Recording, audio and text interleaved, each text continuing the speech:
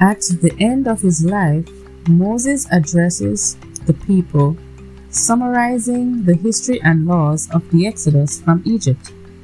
He emphasizes love toward God and toward one's neighbors.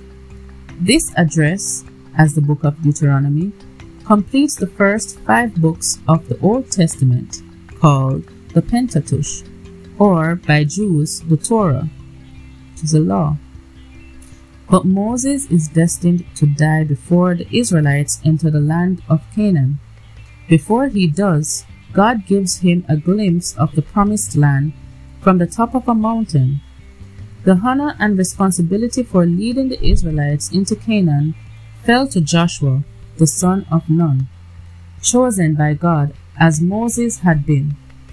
The book of Joshua tells how God delivered the land of Canaan to the armies of Israel. But the Israelites had trouble achieving peace in their new land. Judges tells how the new settlers survived during the next 2 centuries in a loose confederation of tribes. They were often tempted to forsake the true God in favor of the pagan fertility gods of the Canaanites. Whenever they committed this sin, God would allow the enemy armies to beat the Israelites down until they repented of their disobedience. After all the blood and fury of these war stories, the love story of Ruth comes as a pleasant interlude. Once again, God shows that his promise extends beyond his chosen nation. Ruth is a girl from Moab.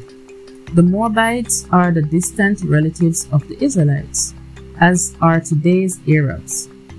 She turns from Moab's false religion to worship the God of the Israelites. Eventually, she comes to marry the wealthy Boaz. Thus, she becomes the great-grandmother of the great King David. In Hebrew history, family trees are important. They look backward to the family of the patriarch, Abraham, and ahead to the Messiah who, prophets declare, will come from the family of David, Ruth the Moabitess as the ancestress of David and therefore of the Messiah. Thus, the coming of the Messiah is seen as having meaning for other nations.